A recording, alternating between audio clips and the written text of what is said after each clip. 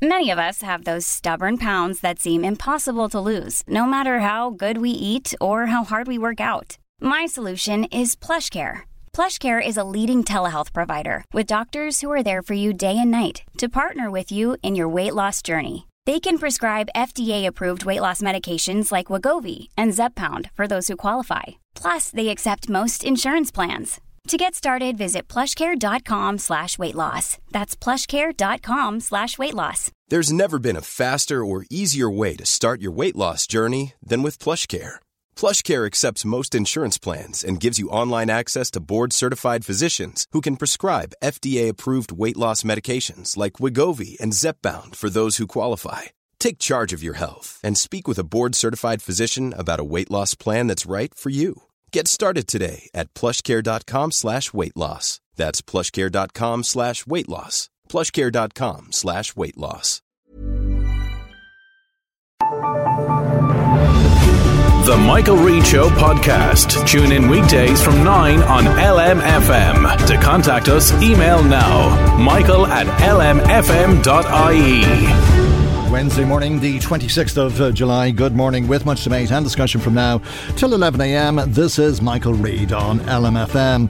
Tickets for Coldplay's concerts go on sale on Friday. Yesterday's pre-sale tickets saw huge demand from 200,000 people looking to get in early and buy a ticket before the big panic on Friday. Well, that didn't go exactly to plan, did it? If you were listening yesterday, you'll remember Sharon and Navan saying she was in a queue with 44,000 people in front of her. And then there was Sinead, of course, who said, well, for you, Sharon. Sinead was obviously frustrated with over 90,000 people ahead of her in the queue. Mickey and Kells texted us as we were coming off air yesterday, and he said, Michael, God be with the days that we went into record shops, got the tickets, very little stress, booked or got them on the spot. Now we're waiting on the phone all day to try and get tickets, and then they slap on a service charge to get them. Modern technology, my eye, says Mick. Well, thank you indeed, Mick. I think a lot of people would agree with the sentiment of what you're saying. And why is it so complicated to get a concert ticket? Timmy Dooley, Fianna Fáil Senator, joins us now. Very good morning to you, and thanks for joining us on the programme today. Have you any understanding as to why it is so ridiculously difficult to buy a ticket to go to a show in this country? Well, I don't, but I have my suspicions, and I suspect it has something to do with the way in which they're now charging for the tickets. I mean, the big problem that most people had for a long time was if they were unable to buy a ticket either online or in a music store or at a retail location, the only other way they could then buy a ticket was from a tout, where somebody had managed to buy it and was selling it at above face value. And that used to be the big annoyance for people who wanted to go to events. And, you know, the legislature looked at that. A number of people brought forward, Stephen Donnelly actually, together with Noel Rock, previously brought forward a bill which was aimed at outlawing the practice of the resale of concert tickets and match tickets at a price above the face value. But now that has taken place, we see some of these online companies, some of these online ticket sale systems effectively manipulating, would be the word I would use, the demand that's there and finding ways of charging more than face value. So I suspect these kind of queuing systems that they're putting in place effectively frustrating the audience into a point where they end up having to pay more. I've heard of cases where people were offered online yesterday tickets for €1,000. They weren't buying a VIP package or a high-end package. They may not even be buying the best seat, but it was the way in which they have constructed this kind of a bid system within the overall ticket allocation. It calls into question the demand. I mean, you were talking about the huge demand. How huge was the demand if people were buying the tickets and selling them straight away? Is that not touting? Well, yeah, I mean, it is if somebody is selling it on, but if it's the concert promoter or the act themselves through their ticket agents that are doing it. You see, I mean, the other thing I have this bugbear with, they create a sort of a false demand. They've already a deal done with the venue where they have booked 4 dates, but we don't know about it, or 5 dates. they say there's only one night available. Everybody gets panicked and exercised, and you create this snowball effect, creating demand, and that then forces up the price, because if you have only two nights on sale and there's demand greater than capacity, the demand is greater, and then the price goes up, and then you find, lo and behold, they put on another event because they're already pre-booked.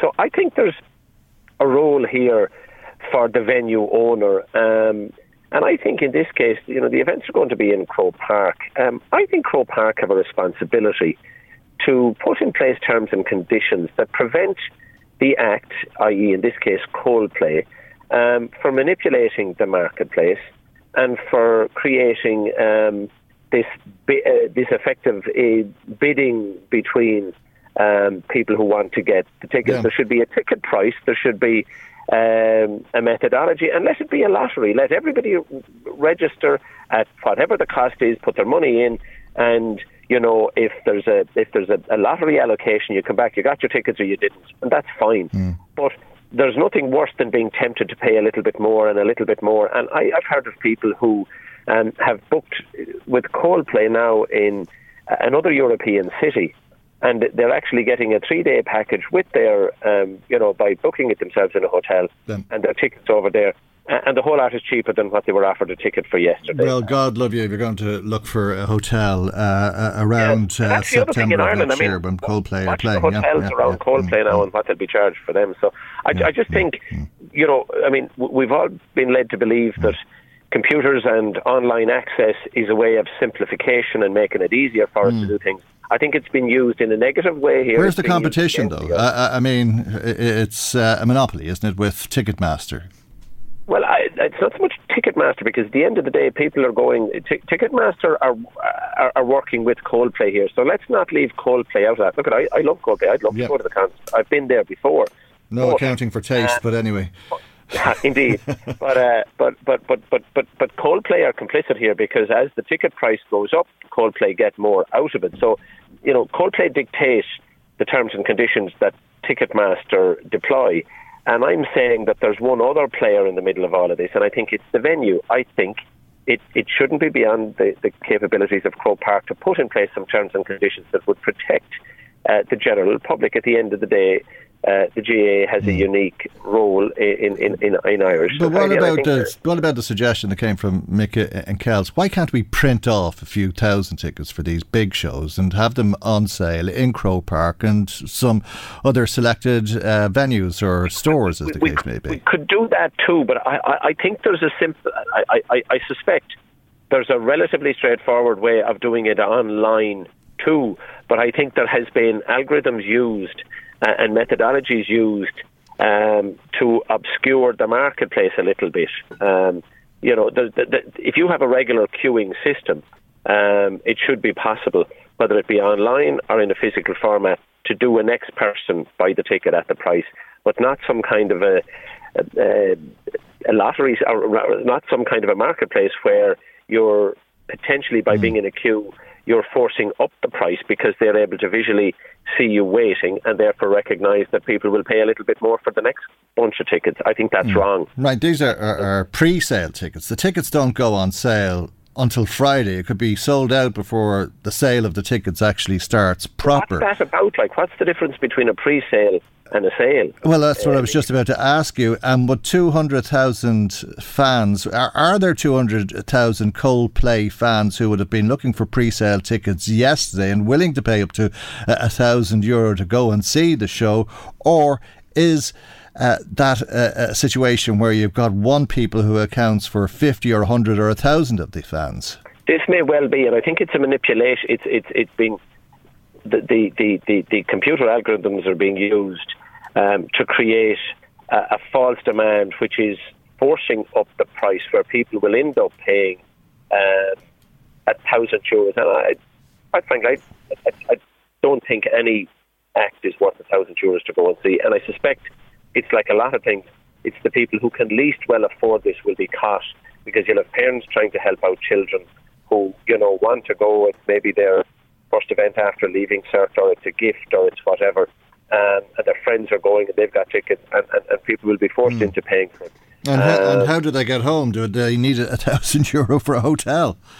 Well, it'd be cheaper to get a taxi to and from Cork, I would have thought, to Croke Park than to pay for a hotel around that thing. So I just think we need to look again at the transparency of the way these ticket sales companies are operating. But I'm not blaming Ticketmaster, because all they're doing is serving their client, which is Coldplay. And I think it says a little bit too about Coldplay. I mean, at the end of the day, these acts are only famous because people support them. They buy their music. They pay for their albums. They go to their concerts.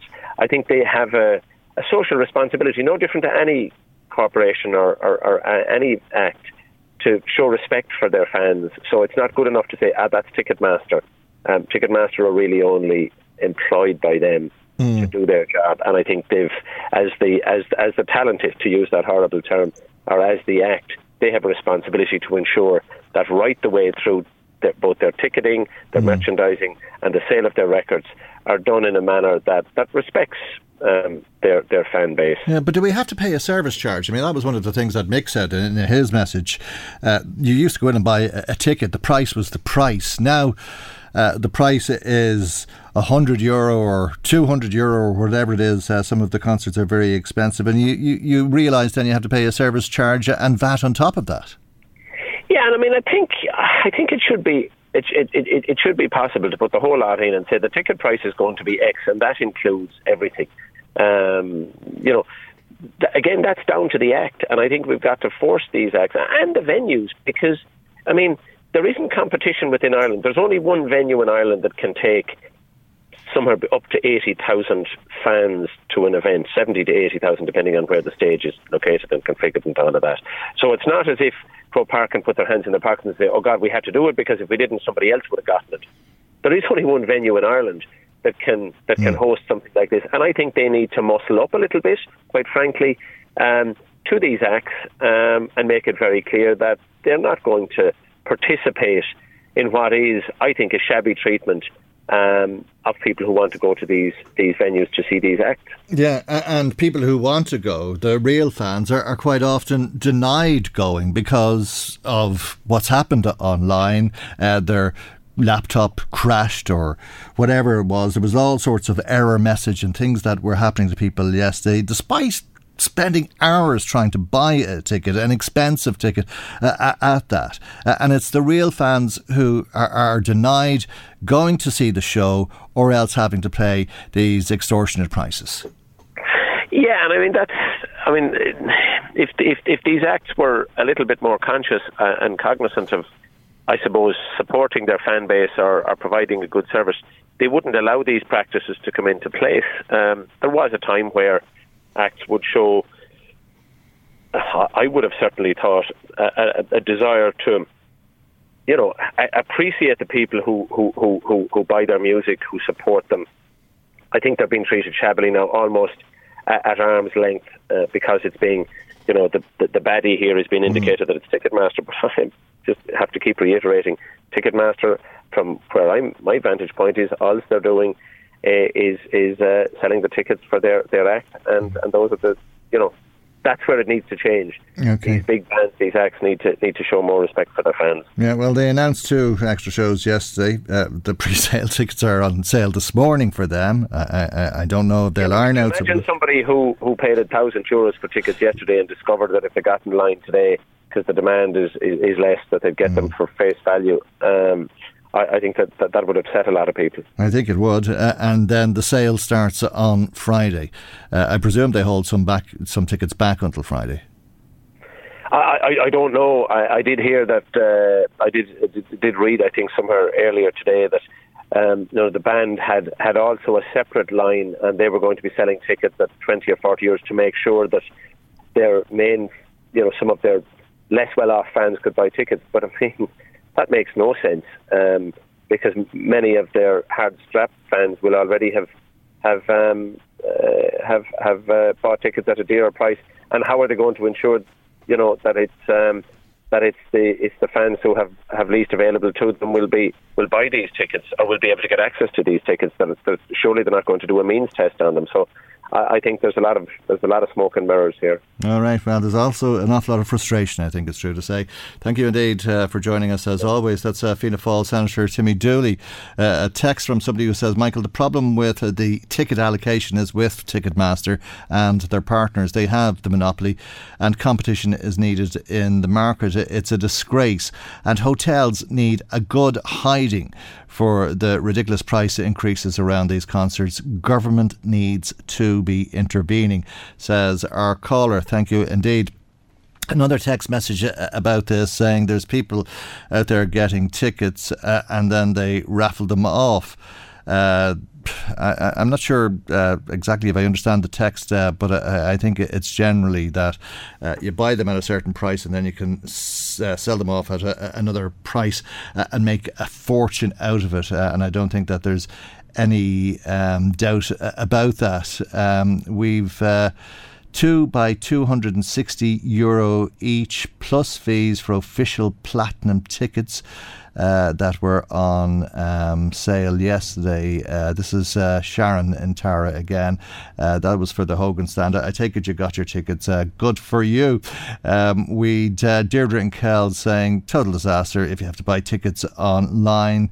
It's not everybody who is online, and you should be able to go into a record store to buy them. Thank you indeed. If you've been in touch, if you've not and you'd like to make comment, 041 983 2000 is our telephone number. That's 041 983 2000. Text or WhatsApp 086 1800 658. Email michael@lmfm.ie.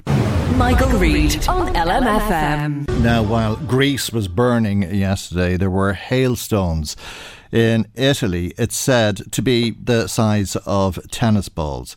So big and so furious, if you like, that they were breaking windows and car windows and causing an awful lot of damage, all part of climate change. And here, as you know, Ireland is trying to do its bit. It has legally binding climate targets that were set out in two carbon budgets. But as you've been hearing, the Climate Change Advisory Council says we're not going to meet those targets from the first or second carbon budgets, and that will take us up to 2030. The Climate Change Advisory Council says that the pace that the government is implementing climate policy is not acceptable given the existential threat and the impact that climate change is having. Let's speak to Sive O'Neill, the coordinator of the Stop Climate Chaos Coalition. A very good morning to you, Sive, and thank you indeed for joining us on the programme this morning. I'm sure you're disappointed to hear that the state will not meet these targets by 2030, but I take it you're not terribly surprised. No, we're not surprised, because a few weeks ago the EPA published its own figures looking at how much emissions had been reduced in 2022 and also what the projections were likely to be for 2030 based on current policies. And they pointed out that even if everything that's on the table is implemented properly, we'd only achieve a 29% reduction in emissions, and we're supposed to achieve a 51%.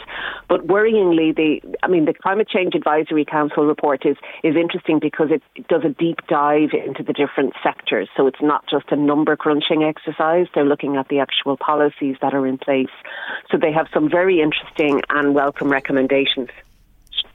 Okay. And a different approach is what's needed, obviously. Yes, well, what they're saying is that Ireland must prepare for a future based on a significant and rapid reduction in the use of fossil fuels. And Michael, we know that it's the burning of fossil fuels that's releasing the carbon dioxide and other gases that are predominantly driving global warming. Basically, they act as a kind of a blanket in the atmosphere, trapping heat and driving extreme temperature and also weather changes. So in order to get a grip on this, every country has to radically reduce its emissions. And because of the science that's been available to us for the last few years, we know that we actually have to get those emissions to zero, which means eliminating our use of fossil fuels almost completely. There'll be a small, very tiny percentage that we won't. So what we're looking at is a kind of transition away from relying on fossil fuels for our energy needs. That means getting rid of coal, gas, oil, peat, and what else? Well, petrol and diesel, I think, come to mind, as does the All-Ireland Rail Plan that was announced yesterday, and therein may lay the problem that this country faces in terms of the government implementing its own plans, which are legally binding. But yesterday we had Eamon Ryan, Minister for Transport and the Environment, talking up the All-Ireland Rail Plan and what it will do for reducing emissions, because more people will get the train, they won't be in their car burning petrol or diesel. But the Taoiseach came out then and said, well, it just actually makes the case for more investment in roads, where people would be in cars burning diesel and petrol. What did you make of that? Well, I don't think the Taoiseach has read the latest science, because the very clear message coming from the Intergovernmental Panel on Climate Change is that in the transport sector we need to shift people out of private cars, and that electric vehicles are not going to solve the emissions problem entirely. They require a road network, but they also require lots of materials and resources for which there is a limited global supply. So we can't just shift entirely to EVs and continue as normal. We need to change our transport system so that most of our journeys are being done by public transport and active travel, which is cycling. We need trains. That means changing our planning system. It absolutely trains, buses, trams. Rail network. I mean, Ireland's rail network has been completely underinvested in for at least 50 to 60 years. It's been paralysed, and it's the same as it was probably 80 years ago, and lines have been closed rather than expanded. And that was all done on the premise that it was more economically advantageous to build roads than rail. But in fact, that logic is now being turned on its head, because there's an emissions cost and a carbon cost and an economic cost to building roads when we should be doing things more efficiently in public transport. And this is what really gets on people's wick, isn't it? I mean, you're told to do your bit for the environment and stop burning fossil fuels, but what are you going to do? Freeze in the winter? And then you're told retrofit. Well, how do I afford to retrofit? And what's on offer is really bureaucratic and cumbersome and actually doesn't suit my house. Or you're told to get into an electric vehicle, and I can't afford an electric vehicle, or there's all the problems with the chargers, etc., etc. Okay, so let's just take the cars first, because we were just talking about that. Mm-hmm. And what I would say to people is that the next time you're considering buying a vehicle, buy an EV. But if you already have a car, you know, there's no question that you have to get rid of it and replace it. If you have a car, you know, you take it to the end of its useful life, and when you're purchasing another car, that's the moment, that's the critical moment when you should be thinking about purchasing an EV.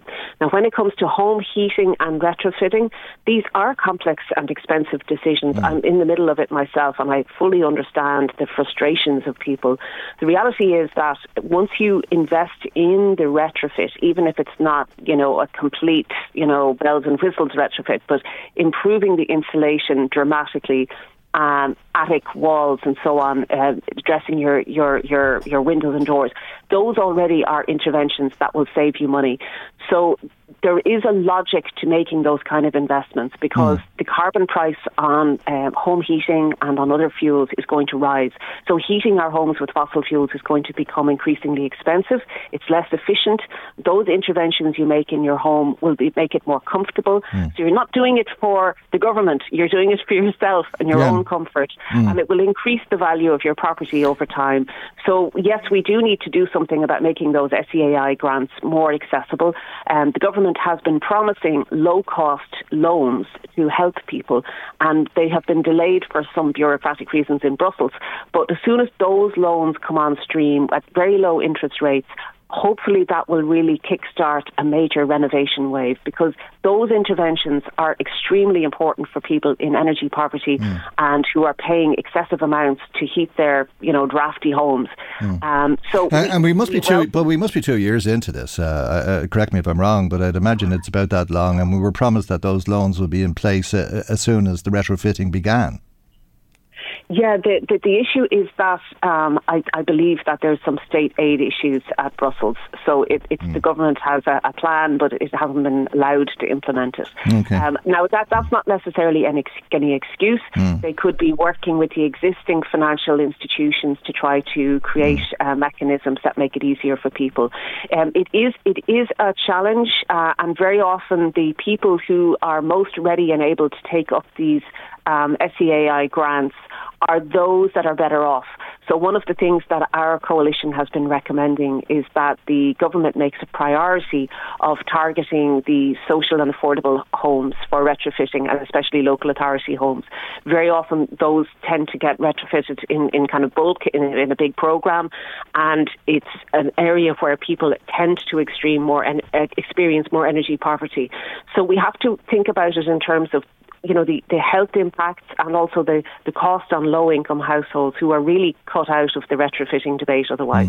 But, if a huge percentage of people went down that road, where would that bring us? I mean, would it take us from 29 to 30 or 35%? It's hardly going to bring us to the 51%, is it? Well, to be honest with you, when it comes to the building retrofitting, that's a programme that's going to take 30 years. And nobody thinks that we're going to achieve complete success by 2030. It is a very long-term programme. We don't have the construction capacity actually to conduct retrofits of all Irish buildings and homes at the same time. It has to be done in a phased manner. So the question is really, what are the priorities? So we need to target the homes that have the lowest BER rating and that where you have the most energy poverty, because those are the people who are really struggling when oil and gas prices go through the roof, which they have been. And it's an injustice. They're not going to get their homes retrofitted and they're going to pay more for their coal or oil or whatever it is. That's it. Exactly. So we have a lot of work to do, but the Climate Change Advisory Council, I just want to say this one thing. The report that it produced yesterday is important in one other way, because under the climate law, the minister is legally required to respond to it.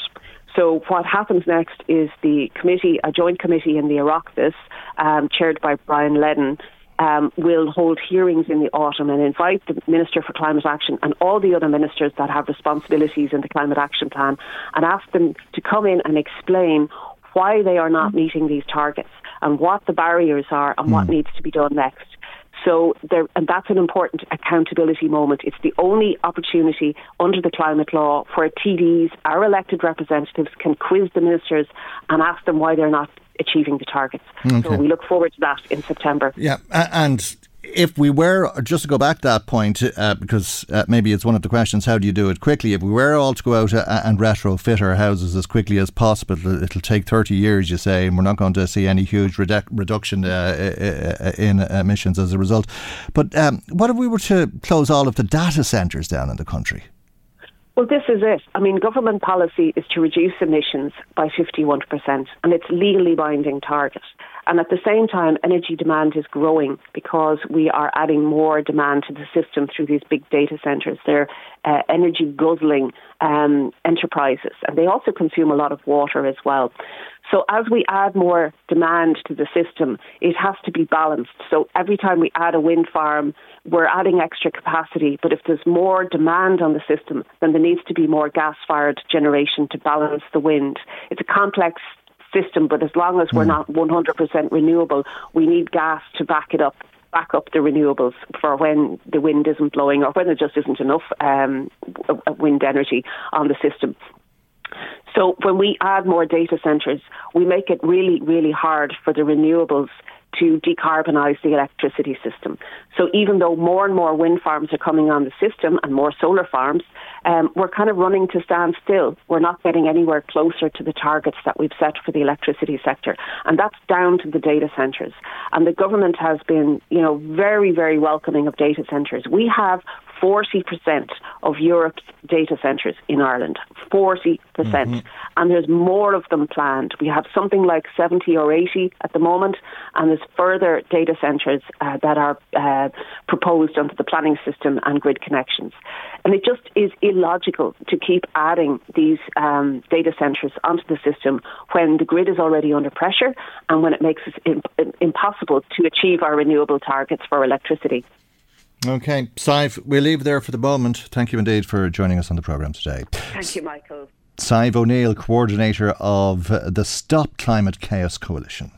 Michael Reade on LMFM. Interesting call to us this morning from Anthony, and thanks for calling us for that matter, Anthony. He says that staff productivity across the country must have taken a real hit yesterday because it seemed like the world and his dog was online trying to get tickets for Coldplay, some on several devices at the same time. Are Coldplay or MCD going to cover the cost of reduced staff productivity for business, or cover the cost of sick leave for all of the employees who pulled sickie so that they could go online for tickets? Thanks, as I say, for that. Paddy, thank you as well. Paddy was listening to the discussion about ticket sales. He says the online madness yesterday only serves to highlight the fact that virtually all aspects of life are conducted online these days, which immediately alienates a huge chunk of people who are not computer literate or who simply don't have access to a computer or the internet. Everything from banking, renewing car insurance, buying tickets, etc. It's all done online. In relation to the recent government scheme offering grants to people who retrofit their homes, Paddy also wants to talk about that. He says he knows of a lot of people who would have been eligible for the grant who simply didn't apply for it because the application process was online. And Paddy thinks that the onus on online living is hugely unfair on a huge percentage of our population. Thanks for your call, Paddy.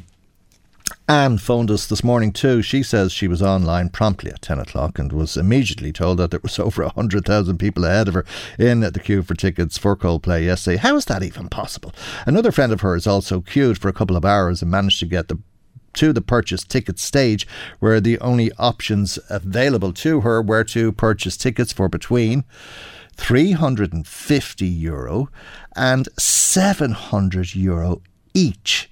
Total madness. It's an awful lot of money, Anne. You'd want to like Coldplay, I think. Tommy wants to know why promoters don't sell half of the tickets online and the other half in ticket outlets around the country. This would be a much fairer way of doing things and would give fans a better chance of being able to get their hands on them. Margaret in touch with us about this too, and she says that there should be a rule brought in whereby priority to buy tickets is given to the population of the country hosting the gig. i.e., if a band is playing Dublin, then Irish residents should have first dibs on the tickets. She thinks it's completely unfair that when you're buying tickets now, not only are you competing against the people you're living beside, but also fans from other countries around the world. Thanks indeed, Margaret, for that. Now, we wanted to make mention of very brave young lady, 22 years of age, Karen Harkin, who you may have seen on the television yesterday. It really was a dreadful case of incest, of rape and sexual assault by her father, a 55-year-old who was found guilty of one count of rape and 25 sample counts. A remarkably brave young woman, as I say, and we can hear a little bit of what she had to say outside of the court yesterday now. Children should be loved, not abused. It has been a long road to get here, but I am relieved that justice has finally been served. I feel that the sentence today reflects the crime that my father committed. He stole my childhood from me in such a malicious way, a childhood that I will never get back. Even though I get no satisfaction of my father going to prison today, I know that this is the justice that 9-year-old me deserves. This is what I have to do for me. I am finally able to free myself of this guilt that has consumed me for so many years. I am here today not only for myself, but for everyone else out there that has suffered or is suffering from abuse. Please know that you are not alone. You will be believed, and as long as you can trust in one person, a family member, a friend, the Gardaí, just know that you will be okay. I hope that speaking out will help end the stigma that is associated with these type of crimes today. I want to thank everyone who has stood by me every day. My family, my friends, the Gardaí, the DPP, my barrister and legal team.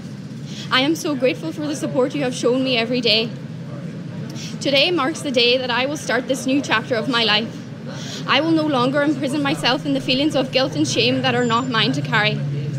These feelings are my father's and my father's only. Thanks. Indeed, a brave woman, young woman, 22 years of age, Karen Harkin, speaking outside of the Central Criminal Court yesterday. Thanks again to Sharon in Tara, who got back to say she didn't buy those Coldplay tickets that she got the chance to buy, if you like, €260 each. Too expensive, she said. But Sharon's been back in touch with us about climate change and carbon emissions. She says the whole thing is a joke. Are China and Germany and other countries meeting their targets, yet we are expected to slaughter cows, stop using turf? I think the Green Party need to get their heads out of the clouds. We're trying, but you can't expect the country to fall to its knees just to meet these stupid targets when you won't even be finished retrofitting till 2030. Give your heads a wobble. Thanks for that, Sharon. Ellen in touch with us too about climate change and retrofitting. She said that woman from the Stop Climate Chaos Coalition was talking rubbish. I'm on a pension and I know that there are grants available, but who's going to lend me thousands of euro to improve my home? So I'm keeping my fire and I'm going to burn everything. Thank you indeed, Alan. The Environmental Department make laws but they don't enforce them, says another listener. Fast food outlets are still using plastic cutlery and it's us who pick up the litter in Navan. And I can verify that, says the caller. Thank you for that. Somebody else saying it's cuckoo land stuff. Thank you indeed. We'd Mick, who got back to us. I started off the programme by reading out the text that Mick in Kells sent to us at the end of yesterday's programme. He says, thanks for reading it out. It regularly comes up on LMFM ads. Booking fees may apply. So annoying. Crow Park, intervene. Yeah, right, says Mick. Thank you indeed, Mick, and everybody who has been in touch so far today. Our telephone number is 041-983-2000. Text or WhatsApp, if you do want to make comment, 086-1800-658. And you can email michael@lmfm.ie. Michael Reade on LMFM. Now, just a couple of more comments on buying tickets online, or the Coldplay tickets. A text from somebody who says, Rathoth notice board, there's an ad for 2 Coldplay tickets for sale. Unreal. People buying tickets and then selling them on for maybe treble the face value. Somebody else then on retrofitting saying the grant is great to get, but you need to have thousands beforehand to do the work to get the grant, and many don't have that kind of money, yet they need their houses upgraded, and a few question marks along with that. Thank you for your text as well. 086 1800 658, our text and WhatsApp number. Call 041-983-2000. Email michael@lmfm.ie. Now, there has been a lot of controversy and indeed disagreement over the Northern Ireland Protocol and what that means for the institutions in Northern Ireland, and indeed what it means for the Good Friday Agreement and the peace process. The Northern Ireland Protocol has been replaced with the Windsor Framework. That has been agreed with the European Union. The British government has agreed with the European Union, but there is a grace period for implementing a lot of the elements involved in it, and it'll start to be implemented from October onwards. In advance of that, the House of Lords Northern Ireland Protocol Subcommittee has published a report on how it's going to work. And they say it'll be better than, this is the Windsor Framework, it'll be better than the Northern Ireland Protocol, but it won't be perfect. In fact, they say that some businesses will find it more cumbersome to trade between Northern Ireland and Great Britain. In fact, the British Veterinary Association told this House of Lords Committee that it was extremely concerned that it could lose half of its veterinary medicines in this new arrangement, and the Irish Times reporting on that yesterday, saying that could lead to the political stalemate prolonging for some time to come. Let's speak to Sinn Féin TD for Louth and Eastmead, Murray O'Muirchew. A very good morning to you, and thank you indeed for joining us on the programme this morning. It's 2.25 years at this stage since Stormont sat. Will this mean that there'll be no government in Northern Ireland for the foreseeable future, or how will this go down? Look, any engagement I ever had in the last while in relation to the Northern Executive, particularly talking to the Taoiseach, the Taoiseach, was really about we needed to make sure that there couldn't be any element of drift because, now I had my own view that we were never going to get any deal in the middle of the marching season. I always found, the DUP had put itself in this particular position and needs a means of getting out of it. Let's be absolutely clear. This whole mess starts with Brexit. Look, you've heard it all before. The people of the North didn't vote for it. The Irish Protocol was a means of mitigating this. And then the Windsor Framework was a means of, once again, mitigating that. And that's to reduce as much as possible and streamline and simplify any interactions between, obviously we have a three-way scenario here. We have the east-west situation between Britain and Ireland, and then we have the wider issue of obviously the North having access to the single market, and obviously the South being fully ensconced within the European Union. And as I said, part of, and all the advantages that go with that. And I think we all probably found it a wee bit ridiculous when Rishi Sunak spoke about the real advantages for the North because it had access to both, while, the logic was from, had Brexit not gone down, they were the advantages that everybody had. But look, Britain has a right to make whatever decisions it wants. Do I have particular issues in the sense that we're dealing with a report from the British House of Lords, hardly any friend of Ireland over many centuries? But look, the fact is, it said the Windsor Framework is an improvement. They're talking about possible difficulties. Now, some of these difficulties relate to this red and, green line in relation to movement of goods and other services between the North and Britain. And the idea that this was to simplify those, particularly goods that didn't go on into the South or into the European Union.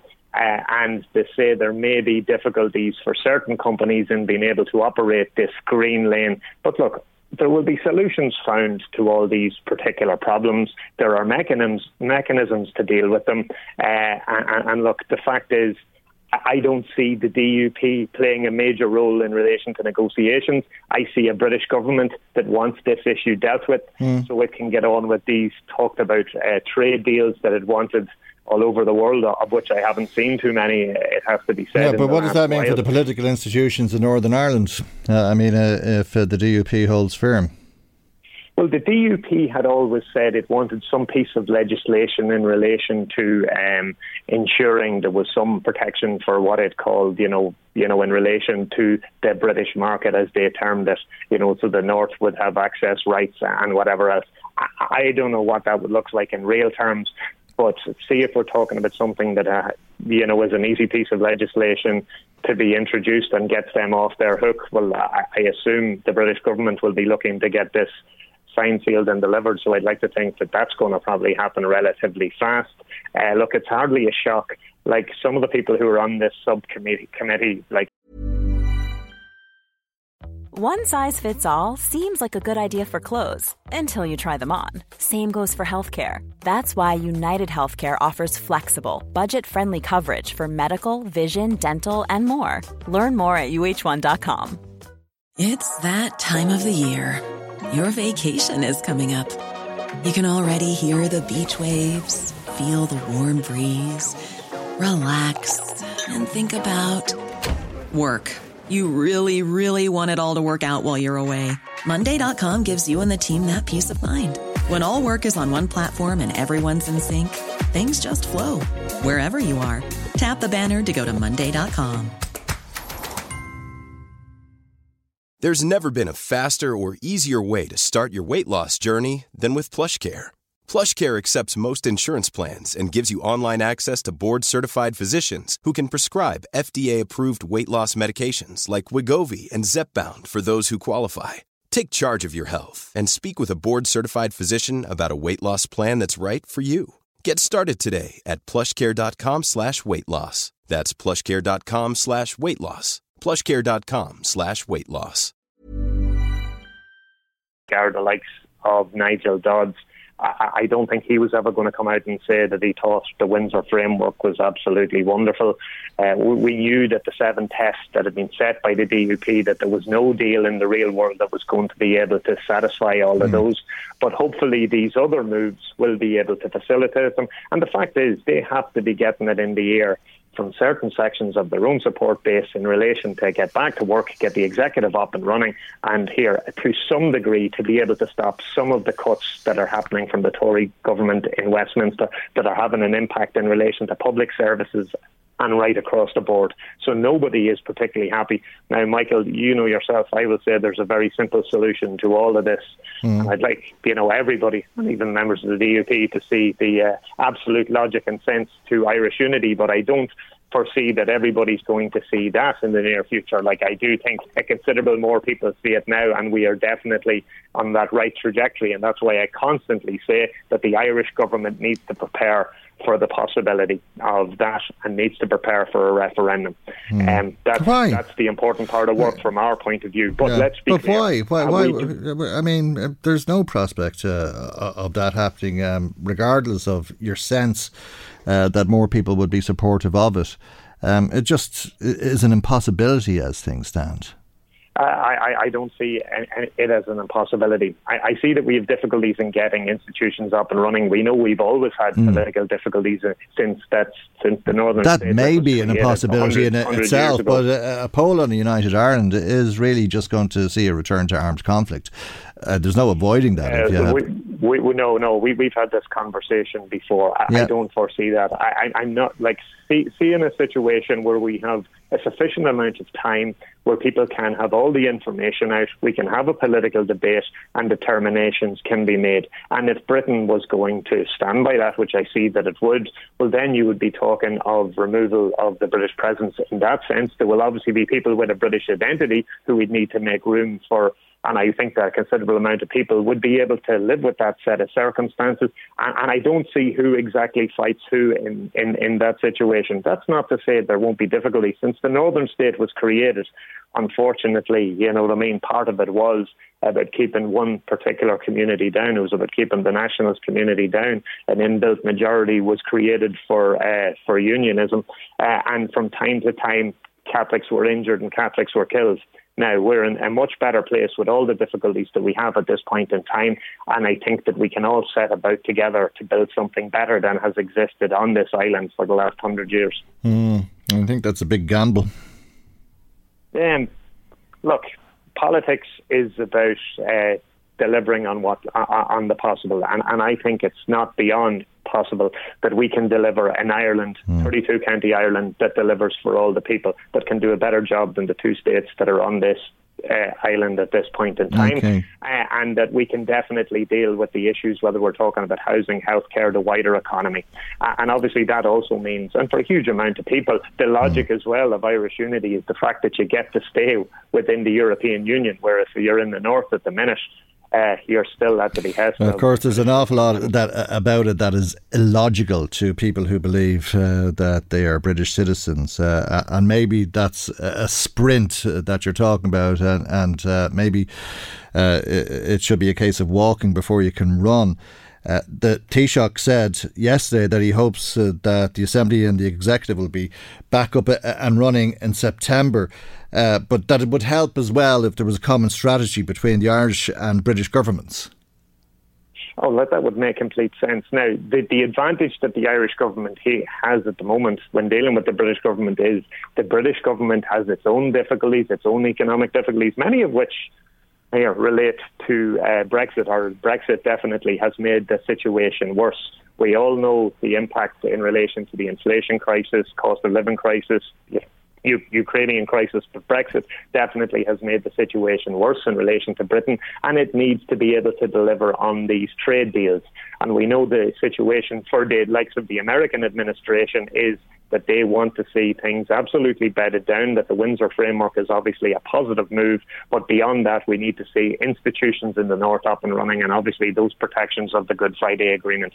And look, if we didn't, probably it was a major, I suppose it was a major advantage having an American administration that had a real interest in Ireland, particularly over the last number of years, because I can't say that a British government would necessarily always be considering what the Irish people need or want. It would hardly be top of their agenda.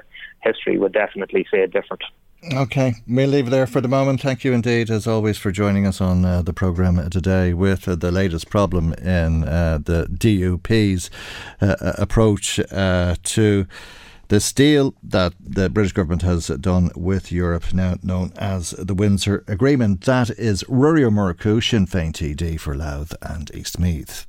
Michael Reade on LMFM. What will junior cert students do in September if they or their parents don't want them to attend social, personal and health education classes? That's a question that is being posed by Ain2 leader and founder Peadar Tobin, TD from Meath West, who's on the line. A very good morning to you and thanks for joining us on the programme today. And you're concerned that parents won't want their children attending these classes when the schools reopen in September because it'll be teaching children about transgender issues. Yeah, so we believe in a pluralist republic. We believe that parents should be able to, within reason, choose the ethos that their children receive in schools. That's, has been the way for the last 10 or 15 years. We've had, Catholics, Protestants, Jewish, Muslim, and people with no faith able to choose schools within reason that represents their own values. But the Department of Education has employed a new process whereby they're imposing a new curriculum into schools, primary school, secondary school, at all levels, in which it is imposing its own value system on top of parents. So it's kind of going back to that uniformity of the 1950s. Totally different value system for sure than the 1950s, but the same uniformity, saying to parents that you can't choose the value system for your school. How do you mean the value system? Well, so each school has an ethos. It's let's say the framework in which the material is taught to children, and each school holds those value systems very, very important. The ethos of the school are extremely important for the schools. If you talk to a teacher or a principal, you'll find that out within a couple of minutes. Now, the worry we have is that the Department of Education, Norma Foley, has totally failed to engage with parents in relation to this. We know from representative organisations, the largest parents groups in the country, they were refused positions on steering groups on the NCCA for the development of the curriculum. But do you believe that teaching about transgenderism is against people's values? No, I do think that it's important to teach about transgenderism, but I do think it needs to be taught on the basis of science and not on the basis of ideology. And the government's education system that they're hoping to introduce in September is very much based on ideology. And what does that mean? Explain that to us. So in other words, the government's policy at the moment is about gender affirmation. Now, gender affirmation is basically to educate children that there are potentially hundreds of different genders, and that you can have, let's say, men becoming pregnant. You can have, issues such as women having penises, for example. So it very much moves away from biology and from science and evidence, and the ideology around it is actually one where if a child believes they're a certain gender, that gender is affirmed and that there's no efforts made to understand why a child may have gender dysphoria. So there's lots of reasons why a child may have gender dysphoria. It could be for mental health reasons, it could be autism, it could be other comorbidities. And normally in psychiatry and psychology... Is there any other reason? Well, just hear me out for a second, because it's important. Normally in psychology and psychiatry, what they try to do is identify what are the maybe underlying reasons that are causing the gender dysphoria. But that's not happening here. The government are going down very clearly a gender affirmation process. Now, if you speak to doctors in the National Gender Service, for example, now these are the most educated in the area of gender dysphoria. They're also the people most invested in it. They work with children and adults on a daily basis. They themselves are saying that the government are being led. The words they use are even stronger than I use. They say that politicians are being brainwashed by gender activists on this area. And they want the government to go back to the idea of science as well. And one last point on it, most of the European countries are actually retreating. They're realising that gender affirmation is actually quite dangerous, because what can happen is that a child can change gender. They can go through operations, significant surgery on their body, maybe take puberty blockers and become infertile, and then realise that the comorbidities or the mental health issues or the autism issues are still there, but they're just not treated. And at that stage, they want to detransition back to their original gender, and yet they have gone through this enormous surgery and very serious chemicals, and they have suffered a lot of damage physically as a result of it. So the ideology is quite dangerous. So there's some sort of fault in the person. Is that what you're saying? That there's a disability? You mentioned autism there. Is that why people aren't happy with their gender? Can it be? Is this something that can be treated? Well, if you listen to the National Gender Service, for example, or in Britain you had the Tavistock clinic. So Tavistock were basically going down the road of gender affirmation, the one maybe that you're arguing for here. And when the CAS report was carried out into Tavistock, the CAS report, which was led by one of the most senior psychiatrists in Britain, also stated that these doctors simply weren't doing their job in terms of working out why there was gender dysphoria within a child or a young adult. And as a result, Tavistock has been closed.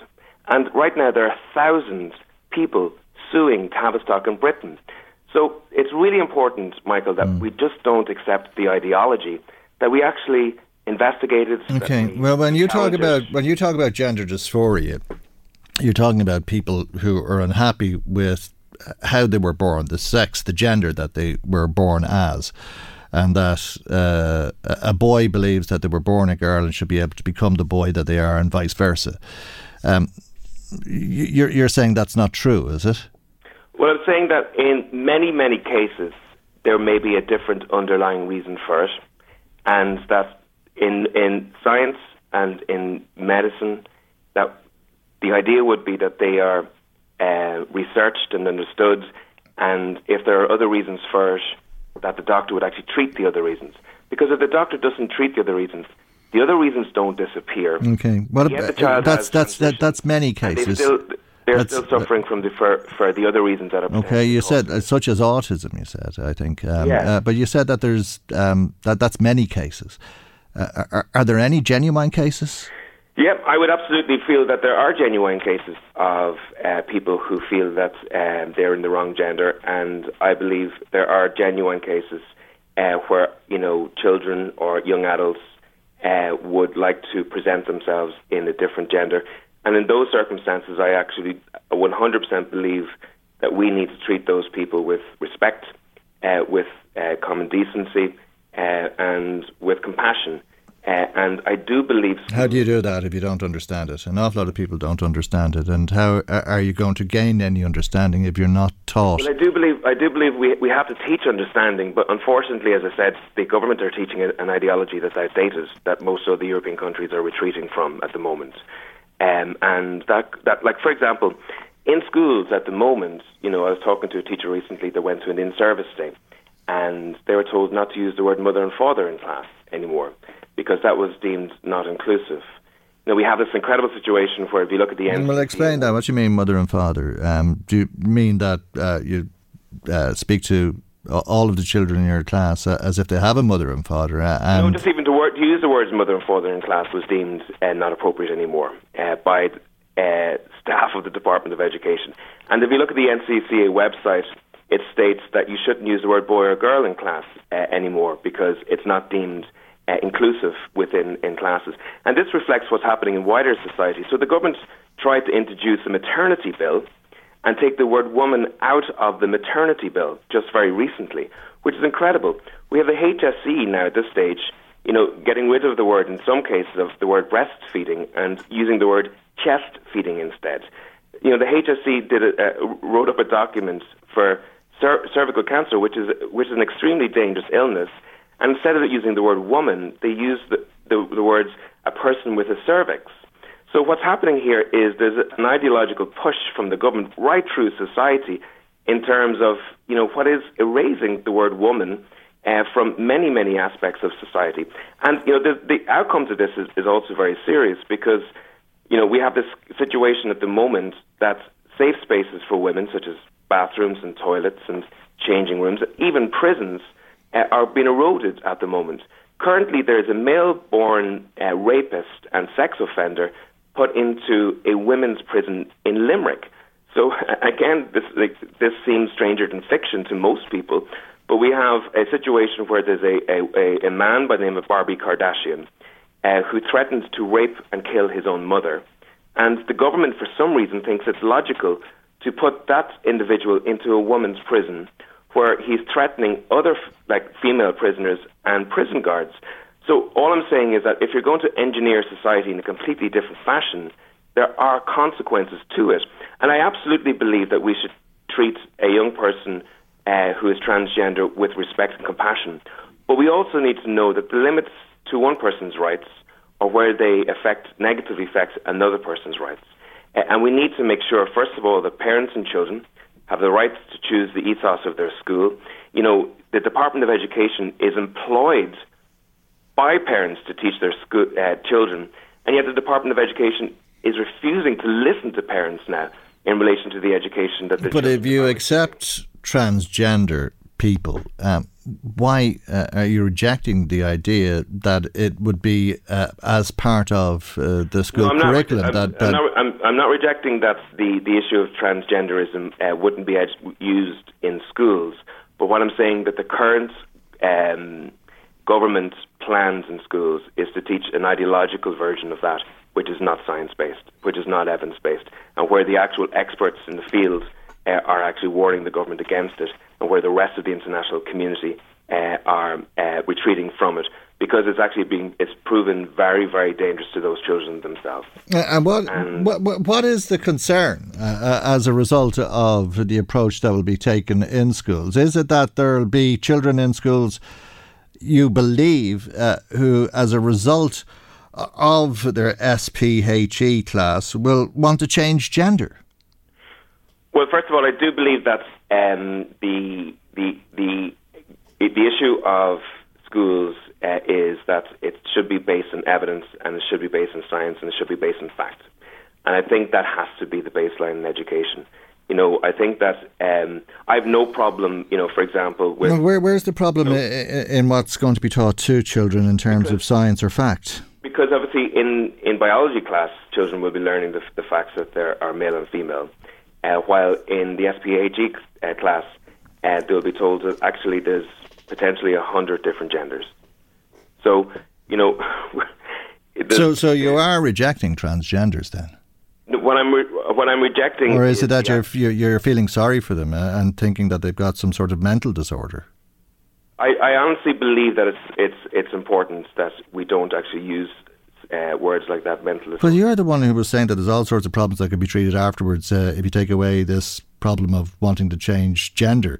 And you mentioned autism, and I think I don't think you're conflating something that's what I didn't say. I'm saying that often there are other comorbidities that often lead to a child or a young person believing that they are of a different gender. Okay. And I did say after that, Michael, that there are individuals who don't have those comorbidities who still feel that they want to be the other gender. Okay, so what's wrong with teaching children about the world that we live in? That there's men and there's women and there's people who've changed their gender and they're called transgenders. What's the problem with doing that? Well, again, and just maybe I didn't make myself clear. Mm-hmm. The government's education system is based on what's called gender affirmation. So gender affirmation is forgetting about the fact that there are potentially other causes to this issue, ignoring those other causes, allowing those other causes to get worse in many cases, transitioning a child. Okay, but you're saying that sometimes there aren't other causes, that people are born that way, and should we not be taught how to accept that? And I did say that we should be taught about those individuals in education and school, to treat those people with respect. But what I'm also trying to say here is, if we go down, weird, is it? Treat them with respect, but weird, and something to feel sorry about. They're your words, and you're trying to... Well, they are my words. It's a question I'm asking you. Are you suggesting that we should be taught to feel sorry for people like that? No. I think you're wrong to say that, Michael, and I think that when you say that that they are weird, I think you're wrong to say that as well. Okay, well, that's the question I was asking of you. Yeah, and again... I can repeat it 4 or 5 times more if you like. I think people should be treated with respect, and no matter how they present. Should a woman who was born male, a woman who was born male be treated as a woman? I believe that, if personally, I would feel that I would have no problem in treating that a person in the desired, presented gender that they are. But not in toilets and not in prisons, is it? Do I think it should be a case where a sex offender who is born male should be put into a female's prison? Absolutely not. Do I think? What do you think would happen to that person in the male prison? Do I believe that a woman should be able to play rugby without playing against a male-born rugby player? I believe that woman should be able to play rugby without having to be impacted by a person who's, on average, far more likely to be physically stronger, physically bigger, and to do her physical damage. Do I think that an athlete who is a woman should have to run against a male-born athlete who has larger lungs, larger muscles, and has, on average, longer, faster running time? No, I don't think a female athlete should have to do that. I think there should be level playing fields when it comes to athletics. Do I think that a female swimmer should have to compete against a male-born swimmer who is stronger and faster than her? No, I don't. I think there should be a level playing field. There should be, fairness. Women's sports is important. For years it was done down by many people within society, and the idea now that we allow for male-born athletes to compete against women in women's sports is unjust and unfair. Okay. Just a couple of comments. Somebody who wanted to talk about the gender critical guest, as they're describing you. If we're debating the existence of transgender people, it's the same as us discussing the existence of black, Asian or disabled people. A second question for you. You think that with the judgmental and hateful people out there, that a transgender person chooses to be transgender stroke idiotic? And just a second text from someone who says, can they ask you, how many trans people are there in the world, the exact number in this country, if you like, and how can you explain your values are threatened if we teach tolerance and basic human rights of so few people? One of the difficulties I have here is, under the Gender Recognition Act, any person can transgender without seeing a doctor, without seeing a psychiatrist or a psychologist. So while you would have genuine transgender people absolutely using that system, it's wide open also for people who are opportunists, who may use it for negative persons for their own reason. There's no gatekeepers, what I'm trying to say, in relation to that. And that's why so many women at the moment feel that their rights to safe spaces is being undermined. So absolutely, we need to treat people with respect and compassion, but we also need to not lose common sense here. Okay, we'll leave it there. Thank you indeed for joining us on the programme this morning. Rory, Peadar Toby is the leader and founder of Ain 2 and TD for Meath West.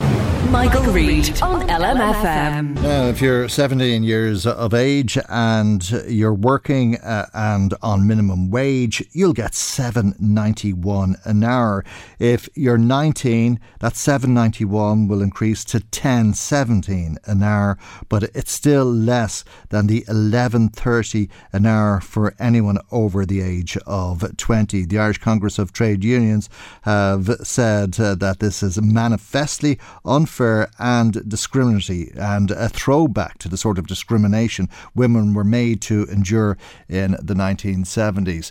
The Irish Small and Medium Enterprises Association does not agree. Neil MacDonald is Chief Executive of ISME and on the line. A very good morning to you, and thank you indeed for joining us on the programme this morning.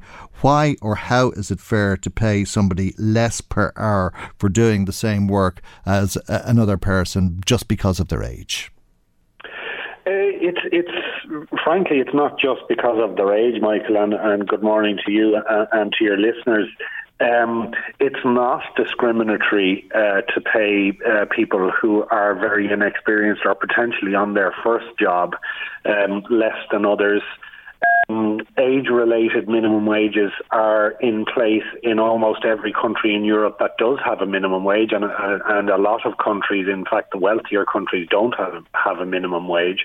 But age-related minimum wages are in place in the vast majority of them, and the sub-minimum rates, as they're called, they recognise the lack of experience for those people who may be taking up their first job. They could be getting trained. They need supervision by a supervisor, and so their productivity is low, and it recognises that. But we to compare this to gender discrimination, frankly, a great many of us were, very disappointed to see such an egregious use of language, and that this is not discrimination on age-based grounds. This is simply because we're dealing with people who have no experience. They're coming into the workforce and their productivity is lower. Is that always the case? Well, I'm sure that in many cases, Michael, that you'll find that there's a 17 or 18-year-old who may have been working, who may have amassed experience elsewhere, and therefore they're not starting off as an inexperienced, untrained worker.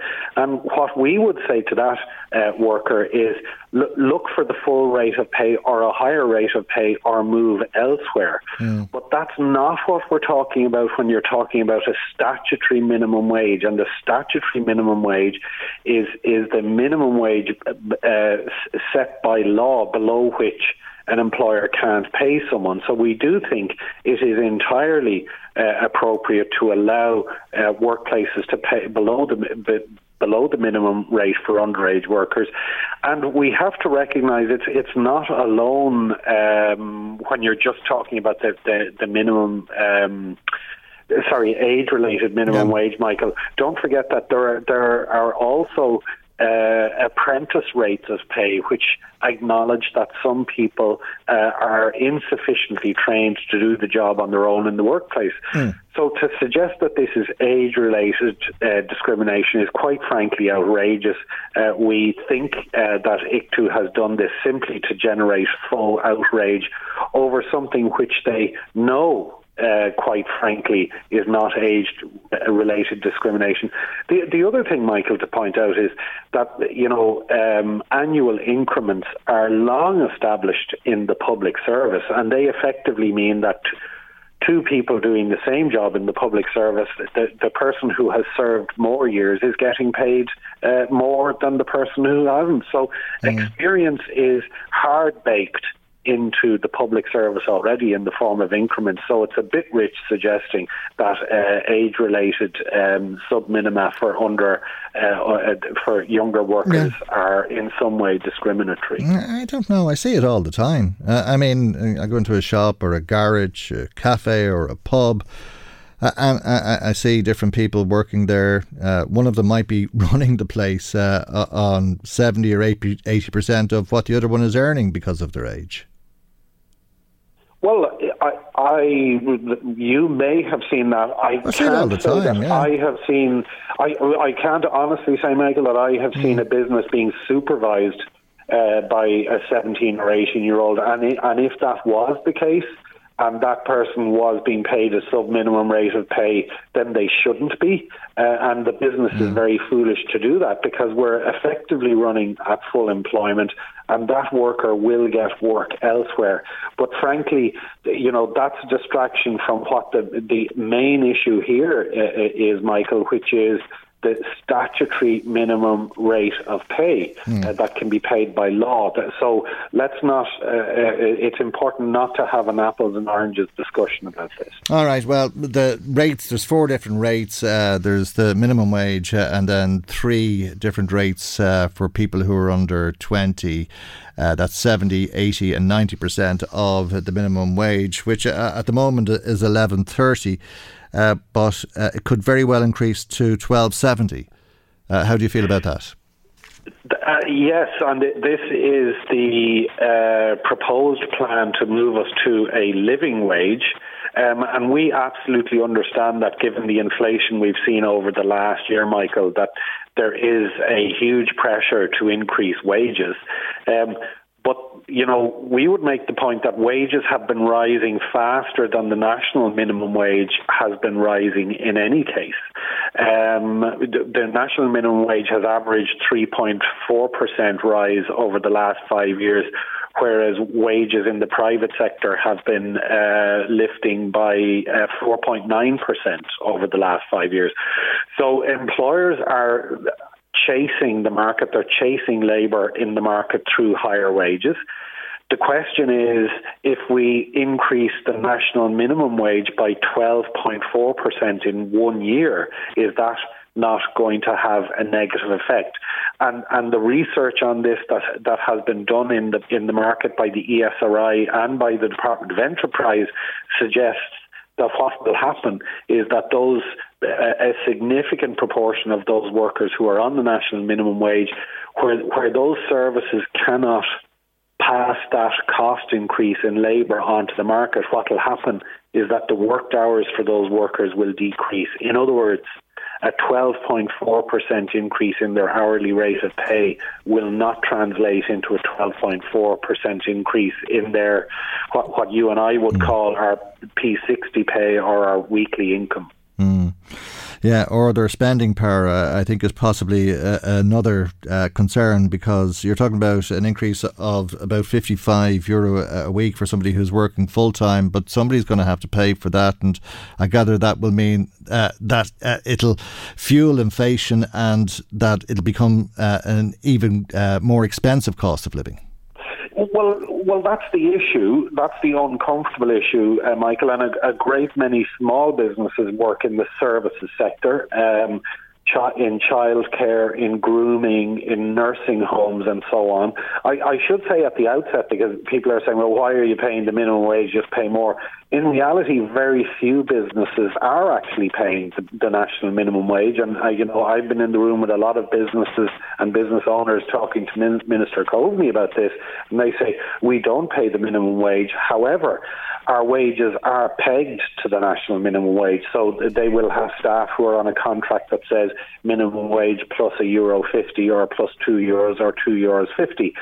And that means that if the minimum wage goes up by 12.4%, then all other wages up to around €30,000 per annum are affected by that. But what this means in the commercial world, unfortunately, is where you have services where the cost the cost of sales, the cost to your customer can be 50, 60 or 70% labour, then you are going to have a significant increase in the cost of that service. And unfortunately, that is going to mean that people have to pay more for their child minding, for nursing home care, or for a haircut or a cut and blow dry. Okay, well, we'll find out in due course if the government will accept that recommendation of $12.70 an hour from the Low Pay Commission. But we leave it there for the moment, Neil, and thank you very much indeed, as always, for joining us on the programme today. Neil MacDonald is Chief Executive of ISME, that's the Irish Small and Medium Enterprises Association. Michael Reade on LMFM. Providing 1,500 rapid build acute hospital beds plus 6 surgical hubs and 4 new elective hospitals would cost €4 billion. The Irish Hospital and Consultants Association says the government should be spending that €4 billion in its pre-budget submission. Let's speak to Martin Varley, who's Secretary General of the IHCA. And a very good morning to you, Martin. Thanks for joining us. Spend that €4 billion, you're saying, to the government, but don't stop there for that matter. Yeah, absolutely. As you've outlined, we think it's hugely important that the government takes real action in this budget to put funding behind the expansion of hospitals. As you've outlined, a lot of stuff has to be done in terms of extra beds, theatres, facilities to treat patients on time. Our consultants countrywide are very concerned at delays in providing care to patients, which are arising because of the capacity deficits. We've seen, unfortunately, at times of the year that can give rise to absolutely unacceptable numbers of patients being treated on trolleys. These are hospital-admitted patients who need to be admitted to the hospital, who can't be given a bed. And also the other impact of having a lack of capacity is because one has to admit acutely ill patients who absolutely need treatment in a timely manner. Surgical appointments get cancelled, and we're seeing thousands of surgical appointments have been cancelled so far this year, and the waiting lists unfortunately are growing as well. Yeah, it's terrible, but it's true that in a lot of respects we're like goldfish, aren't we? That we get into the summer months and we forget about the pressure that comes on the hospital system as we go into the winter months. And it's not that long ago since there were 1,000 people waiting on trolleys, meaning, as you say, they were admitted to hospital, but there wasn't a bed available for them in the hospital. And we were told it'll never happen again. That I don't know how many times we've been told it'll never happen again. But in order to stop it happening again, you're saying make these beds available, build the hospitals, etc. But you also have to staff them. Absolutely. You have to do the two things. You have to put the capacity in place and you have to put the additional staff in place. So there's two chunks of costs there. There's the capital cost of putting the extra facility in place, and there's the operating running costs. And you know what, it's even very difficult for staff of all grades in hospitals to try and operate in a situation which has less capacity than is needed. The workload itself is that much harder and heavier and difficult for patients and for the staff. So getting to the point whereby we have enough beds and staffing them would be a fantastic place to be for patients and for everybody. You could deliver the care in a timely manner. There's a cost, but the Exchequer is facing into an unheard of surplus of 26 billion this year and next. So a decade ago, during the financial crisis, one could understand why, to some degree only, why the government didn't invest in capacity, but capacity was neglected in the extreme. At the same time, population was increasing and the population is getting older. So now we have a rolled up set of problems of even bigger magnitude that need to be dealt with. And now is the time for the government to do it, to have the wherewithal. And of course, it is going to require more staff. But getting more staff might be easier if you have good facilities. That's the other thing we shouldn't lose sight of. A lot of staff leave because the facilities are not there, the work circumstances are so difficult, etc. We may have the money, Martin, but do we have the wherewithal? Who's going to build the hospitals, and where will the HSE get the consultants? Already there's 930 vacancies for permanent consultants, as you're highlighting in your pre-budget submission and have been for some time. But you also need the ordinary staff there, the nursing staff and the support staff and so on. You're talking about employing a lot of people as well as delivering the capacity, the buildings for them.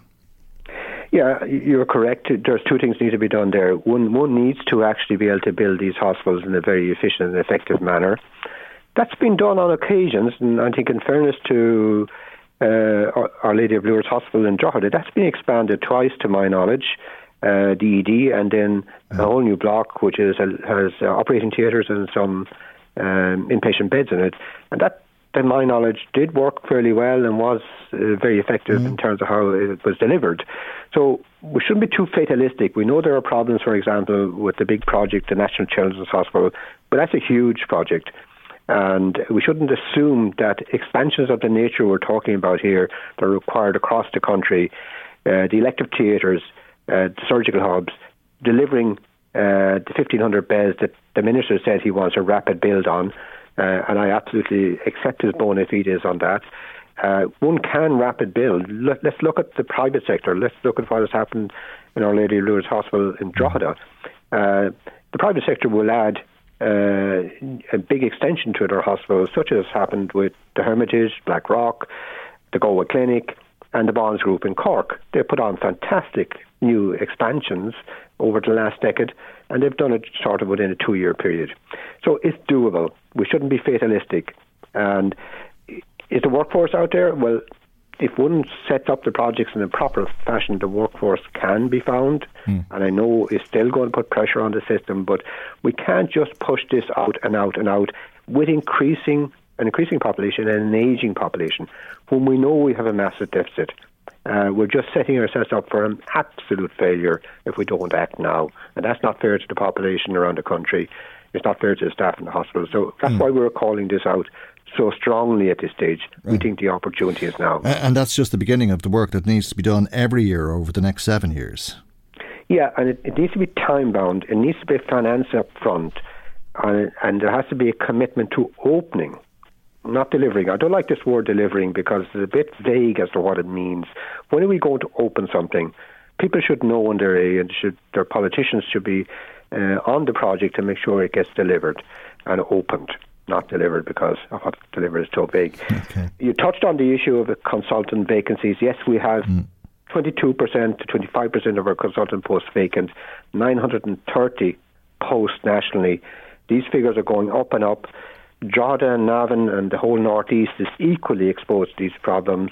It's in terms of hospital services, in terms of mental health services, and we need to get that right. There's two parts to that. There's the contract terms and how those are offered and operated for consultants, so we start to attract back the consultants we lost and cease the exodus that's happening as currently happens. And the second part to that equation, in my view, is having good hospital working capacity that people can work in, because nothing worse for a consultant or a doctor or anybody, nurse or any other grade, to be working in a situation where you can't treat and look after your patients as you want to when you've been trained to. People leave for those reasons as well. So it's a combined impact of 2 or 3 things we need to get right. And again, I'm saying we shouldn't be fatalistic. We can get this right if we want to. And the money is there. Really. Yeah. Okay. And the money is there. Martin, I have to leave there. I've run over time. But thank you very much indeed for your time and for joining us this morning. That's Martin Varley, Secretary General of the IHCA. That's the Irish Hospital Consultants Association. And that's our programme. Megan McGuire researched. Chris Murray was in the control tower. I'm Michael. God willing, we'll see you for our next programme tomorrow morning at 9 a.m. right here on LMFM. Good morning. Bye-bye. The Michael Reade Show podcast. Tune in weekdays from 9 on LMFM. To contact us, email now, michael@lmfm.ie.